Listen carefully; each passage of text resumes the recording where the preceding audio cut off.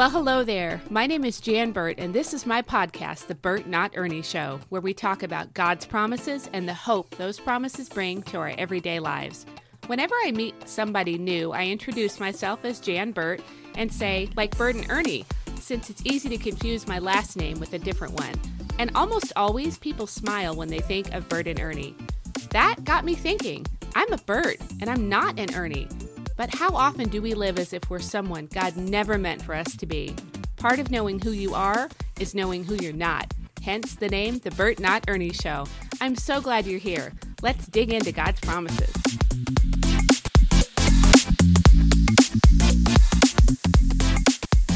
Well, hey there. Welcome to this episode of the Burt Not Ernie Show podcast. I'm Jan L. Burt, your host for the podcast. I also host the prayer podcast with Jan L. Burt.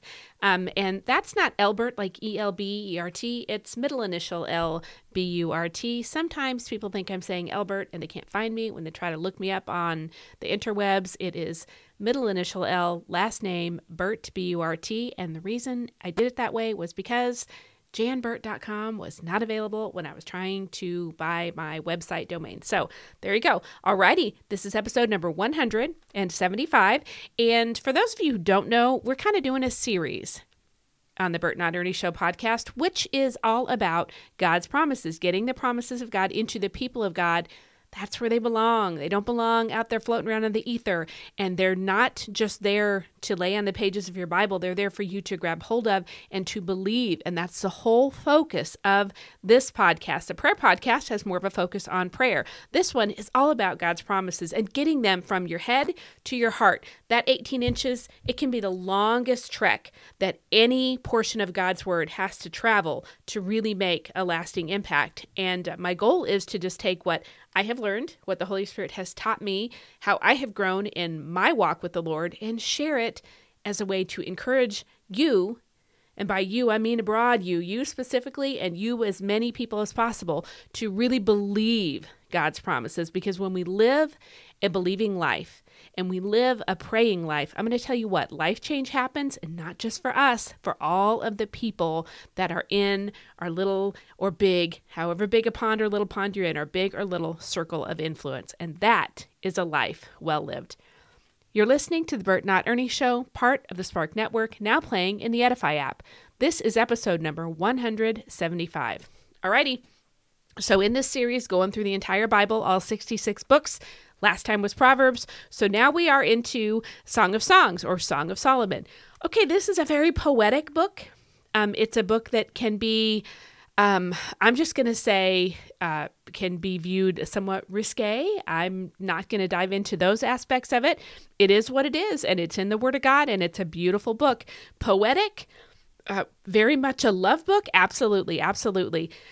This is about Solomon and his bride. One of his brides, we know he had a whole lot, like, concubines and all. You have a total of 800 or so, or 1,000. So this is one of his brides, but it's a poetic, romantic, beautiful song. And for us as New Testament Christians, those who believe in Jesus as Messiah is what I mean by that. I guess that's the only way to be a Christian would be to be a New Testament Christian, right? But not so much for Jews who don't believe that their Messiah has come. For those of us who know that Jesus is Lord, we are New Testament believers or completed Jews, those Jews who have come to faith in Christ. This reminds us of God's great love for the church that was expressed so clearly through Jesus' life, his ministry, his death, his burial, his resurrection, and now him being seated at the right hand of the Father. So the overall promise, I would say, of this book of Song of Solomon or Song of Songs, whichever way it is titled in your Bible, the overall promise really is God's love. You know, he loves his bride. Jesus loves his bride, the church, so very much. And when you read this book, and you think of it in terms of, as you're reading, you think about Jesus' great love for the bride, or you think about verses you have read from the New Testament about Jesus and his bride, which he is coming again to get. The marriage supper of the Lamb is a beautiful thing that we get to participate in at Christ's second coming, right? It's a beautiful thing. He's coming again for his bride. This paints a picture of his love for the bride, so long as we're willing to receive the fact that like we are actually so incredibly loved. That can be hard for some of us. That can be hard for many of us. In Western society, open affections and things are just they're safe for the movies. That's for the rom-coms. It's not really in our everyday life. And how does that fit in with the church? This seems weird. Jesus is a groom and we're the bride. This seems weird. We have a westernized view of things in the Bible, but nevertheless, if we can kind of get over that a little bit and just read it as it is and see that it represents and reminds us of Jesus' great love for us, which of course is the Father's great love for us, and of course is the Holy Spirit's great love for us, man, you're just going to be like, it's a beautiful picture of love, and it gets us more expectant about his coming, and he is coming again, and he's coming again very, very soon. So the overall promise of Song of Solomon is how much the bride is loved by the groom. It's also a book that has some warnings in it. Chapter 2, verse 7, and this is from the New Living Translation, it says, "Promise me, O women of Jerusalem." And then it says, by the gazelles and the wild deer. "Promise me, O women of Jerusalem." Not going to talk much about the gazelles and wild deer. That doesn't really fit the narrative I'm sharing with you today. "Not to awaken love until the time is right." So we don't need to make our vows based on, gazelles and wild deer. We don't need to make those kinds of promises because your yes is yes and your no is no, says Christ Jesus. But don't awaken love until the time is right. There's this danger, and I'm going to speak to, I guess, both genders, but it does say women, so also to women, maybe primarily to women. Look, if you awaken love before the right time, that could be, you can get yourself in a whole heap of trouble. You can become convinced this is the guy you're going to marry, even though I'm only 16. I just know this is awakening love before the right time. It's not always great. It's another reason why social media is not always the best thing for younger people. It can, or whatever it is, right? Binging on Netflix, all kinds of movies. It can awaken things in us before God is ready for them to be awakened. Now, how do we put a spin on this that has to do with the New Testament church awaiting our bride? Well, the part that it speaks to me as far as it being a promise for us as it applies to our life right now is that it helps me to remind myself that God's timing is perfect. If you're not going to awaken love at the wrong time, then that means there's a right time, right? So God has a right time. God has a right time. His timing is perfect. Does anybody listening today need to be reminded that God's timing is perfect? He has not once, never, no, not ever, messed it up and just, oops, that's really bad. That's screwed up pretty bad. That's all sorts of jacked up. God's timing was all off. No, because it doesn't work that way. So let this verse, chapter 2, verse 7, remind you of the guarantee that the Bible proves, and then all of humanity, all of those who have believed on the Lord God Most High, can testify to. His timing is perfect. His timing is perfect, and that applies to you and to me.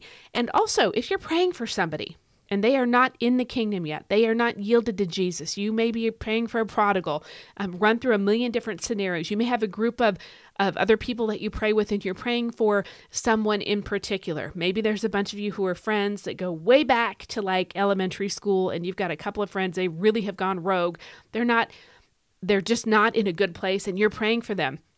God woos us. He just woos us a little at a time, and then a little at a time, and sometimes big leaps and bounds.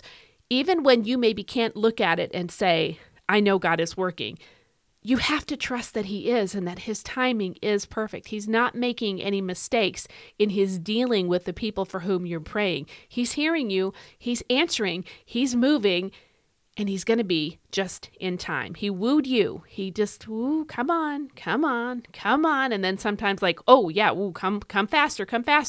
And then, okay, come on. He's so patient and long suffering. So keep praying. Let this verse encourage you to keep praying and keep trusting God to do what you're asking him to do, which is in this scenario that I'm referencing, to bring that person or those people to himself, to bring them into the kingdom, to give them the life abundant that Jesus promised.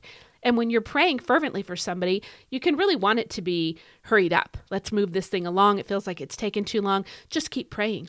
Please, just keep praying. Don't quit. Satan wants you to quit. God does not want you to quit. He wants you to know today that he's working, he's moving, he's hearing your prayers, and he's answering. He's faithful. Will he not do it? Yes, he will. Absolutely, he will. So he loves them. He wants them in his kingdom. He's hearing your prayers, and he's going after them in a way that may not look like anything that you outright recognize. It also might be kind of covert behind the scenes. Like they may not be sharing very much with you, and so you may not know that anything's happening. But things are happening because God is good. We serve a living God. We have a living Savior. The Holy Spirit is living inside of us. He is living and active. Just like the Word of God is living and active, let's trust him to be living and active in the lives of those for whom we pray. Okay, so what about, there's a verse, I think it's verse 15 of chapter 2. Yes, it is verse 15, chapter 2 of Song of Solomon. Catch all those foxes, the little foxes, before they ruin the vineyard. Wow. For the grapevines are blossoming is the end part. So catch the little foxes. What does that mean? Okay, well, it can mean a lot of things. It could be a really good reminder to us that the little things in your workplace, in your marriage, in your parenting, the things that seem little, those little foxes, they can do a lot of damage, a lot of destruction if they're just left to run wild. Think about what foxes, it's time for the harvest. The grapevines are blossoming, and they could just tear it up and destroy the entire harvest. Really just a handful of foxes, little foxes that you might not even really notice running around in there. Be attentive to your life. Pay attention to the little things going on in your marriage, in your workplace, in your, pick something, your relationship with your kids, in your small group, in your neighborhood, with your aging parents. Just you fill in the blank there. Pay attention to the little foxes. Those little things can all of a sudden one day, like the straw that breaks a camel's back, it didn't just happen just because one piece of straw was too much. It happened because over time, it's just piling up, and this is too much. The little foxes are that way. So catch those little foxes. Catch them. The things that are wreckers and destroyers. It's good marriage advice. It's good parenting advice. It's just good advice. It's also good advice when you apply it to your walk with the Lord. What gets in the way of your closeness with the Lord? What makes you, dare I say, angry at God, distrust God? Are there any things that are little things, little foxes that you need to grab hold of and deal with? Get them out of your vineyard, off your property. You are closer to the harvest than you realize, the things coming to fruition. You are closer than you realize, and Satan may be sending little foxes in just to wreck and destroy and damage and ruin in the hope that the harvest won't actually come to pass. You're so close. Sometimes I think the enemy sees it better than we do, more clearly than we do, and he gets us going with these little things. It gets us discouraged because the little things can be tremendously discouraging. So catch the little foxes, just deal with them. And I mean primarily in prayer, first and foremost in prayer. If there's something you actually need to do, the Holy Spirit is going to show you if you ask him. If you don't ask him, I don't think you have a guarantee that he's going to lead you and guide you. So you should pray about the things. And maybe a starting point is just, hey, Lord, can you show me what are the little foxes in my marriage, in my life, in my finances, in my workplace, in my relationship with this person or that person? But what about with my relationship with you, Lord? Are there any little foxes? Are there any things that are little that have gone from being like a little irritant, to like, okay, yep, this is getting more irritating. I'm not dealing with it. I'm just going to try to white knuckle it. I'm just going to keep my head down and keep going. Okay, it's more irritating. Before you know it, you're bitter about it. And then it becomes a root of bitterness, and it really does damage in relationships. And this can be a thing that can be between parents and children and parents, husbands and wives. If there's something little there that you need to, number one, if you need to just take it to the Lord and let it go, he'll tell you, then let it go and ask him to take it away from you. He can do that. He's done it for me so many times. Like, this is a thing that I know. Now, I don't do this all the time. I get this wrong a lot, but I've gotten it right enough times that I can tell you there are times when there's something that's like, ooh, this is, yep, okay, ooh, yep, this is not going to be good. This is going to be bad. Lord, would you take it? right now, just take it. There have been times that thing in that very moment I've said, will you cause me to forget this right now, instantly? Because I know what that person just said to me. It's going to bother me for a long time. It's going to do a lot of damage in the relationship. It's not going to help me grow in you. It's not going to help me love them well. It's going to become a root of bitterness. I already know it. Take it away. And you know what? Every time I prayed that, he has taken it away. Like, it's moments later, and I could tell you for nothing what those words were that they said. I have no clue. It's just literally gone. You can pray and ask him to do that. Catch the little foxes. He will help you with this. And then if there's something more that needs to be done or said, let him lead you. But trust him enough. Trust him enough to show you what are the little foxes that need to be dealt with. If you ask him, he'll show you. I guarantee it. I guarantee it. Okay. And then chapter 8, verse 6a, the beginning part of verse 6 and a little bit of the second part of verse 6.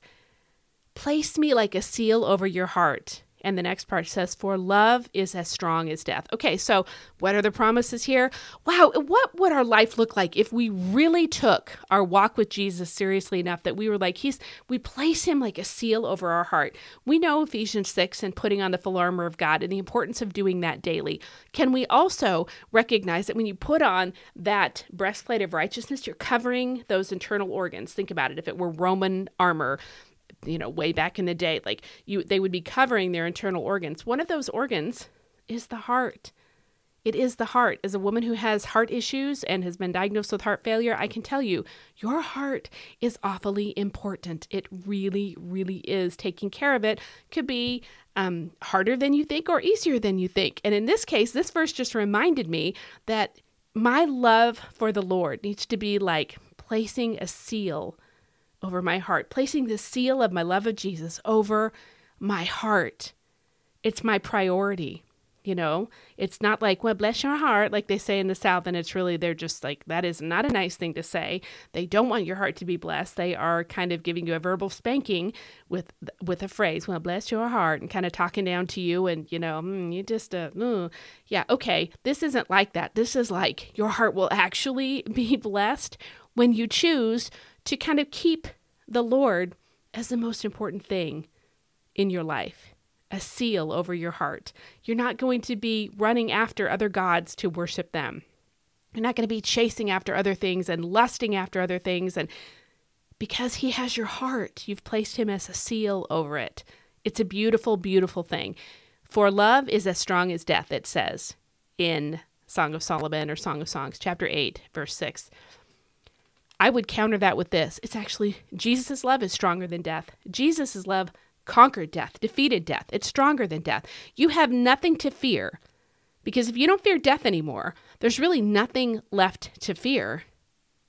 There's nothing left to fear. So place him as a seal over your heart and walk in the fullness of his love that is stronger than death, and just receive the promise and everything that this means, whatever this is bringing to mind right now. Like, oh, that comforts me about this scenario, or, oh, I just needed to hear that just to remember that that in this fight to just stay so true to Jesus in a world that doesn't like the name of Jesus and that pushes back against it.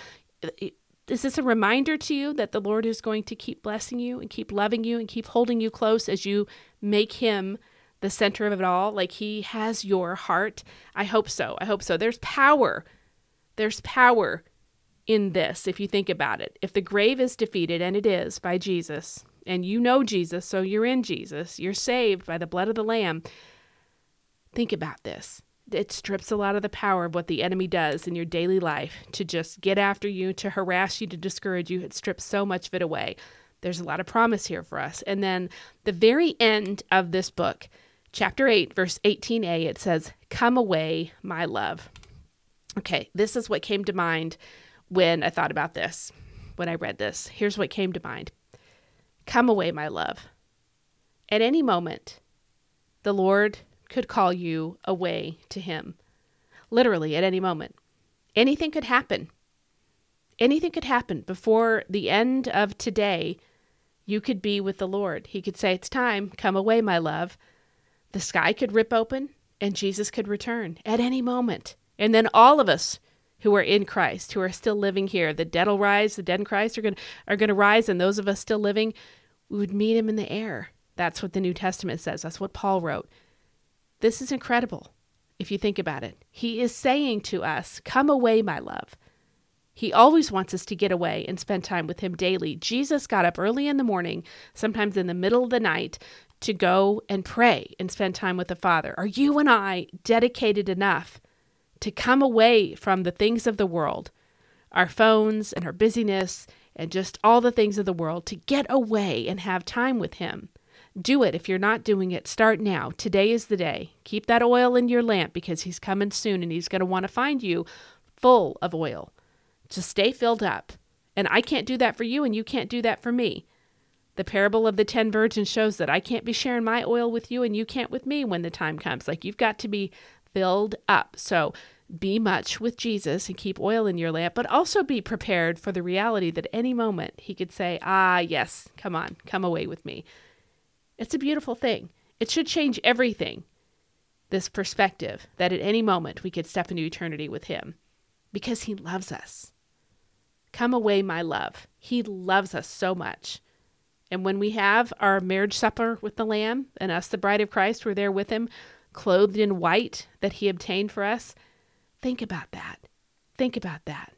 What a wonderful day that will be. You are so special to him that he's preparing a place for you. He says, if it were not so, I would not have told you. He's gone ahead to prepare a place for you. You are so loved by him that he lives to intercede for you at the right hand of the Father. Jesus is praying for you. Think about that. This is fantastic news. And one day, your faith is going to become sight when he says, come away, my love. Literally, at any moment, this could happen. So be ready and stay ready.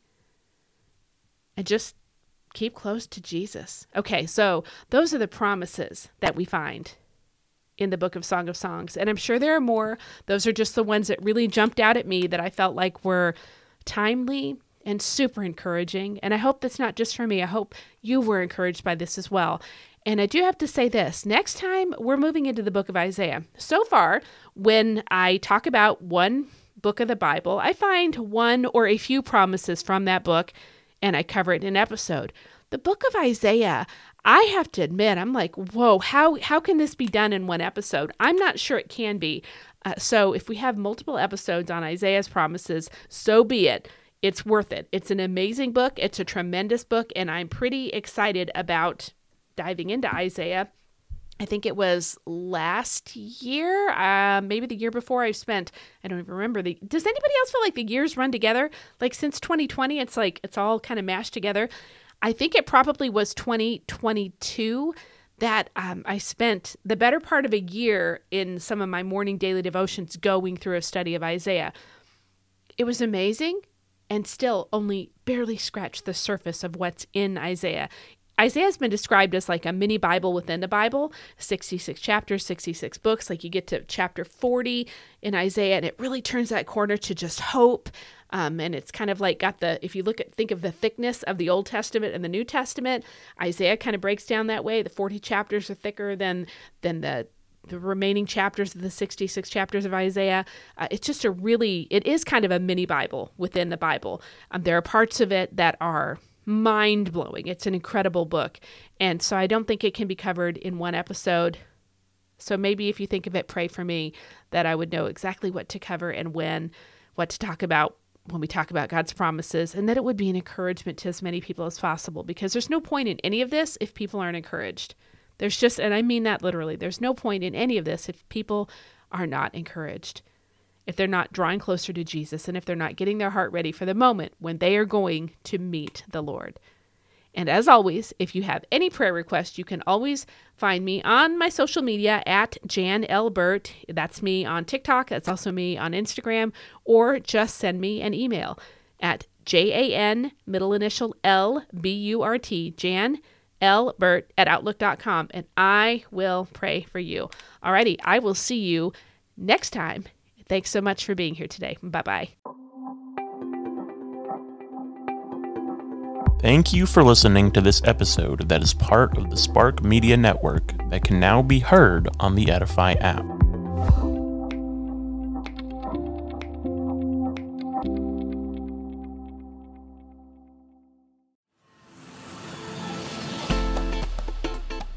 I'm so glad you joined me for this episode of the Bert Not Ernie Show. It's an honor and a blessing to talk about God's promises with you. Have a fabulous day, and remember, part of knowing who you are is knowing who you're not.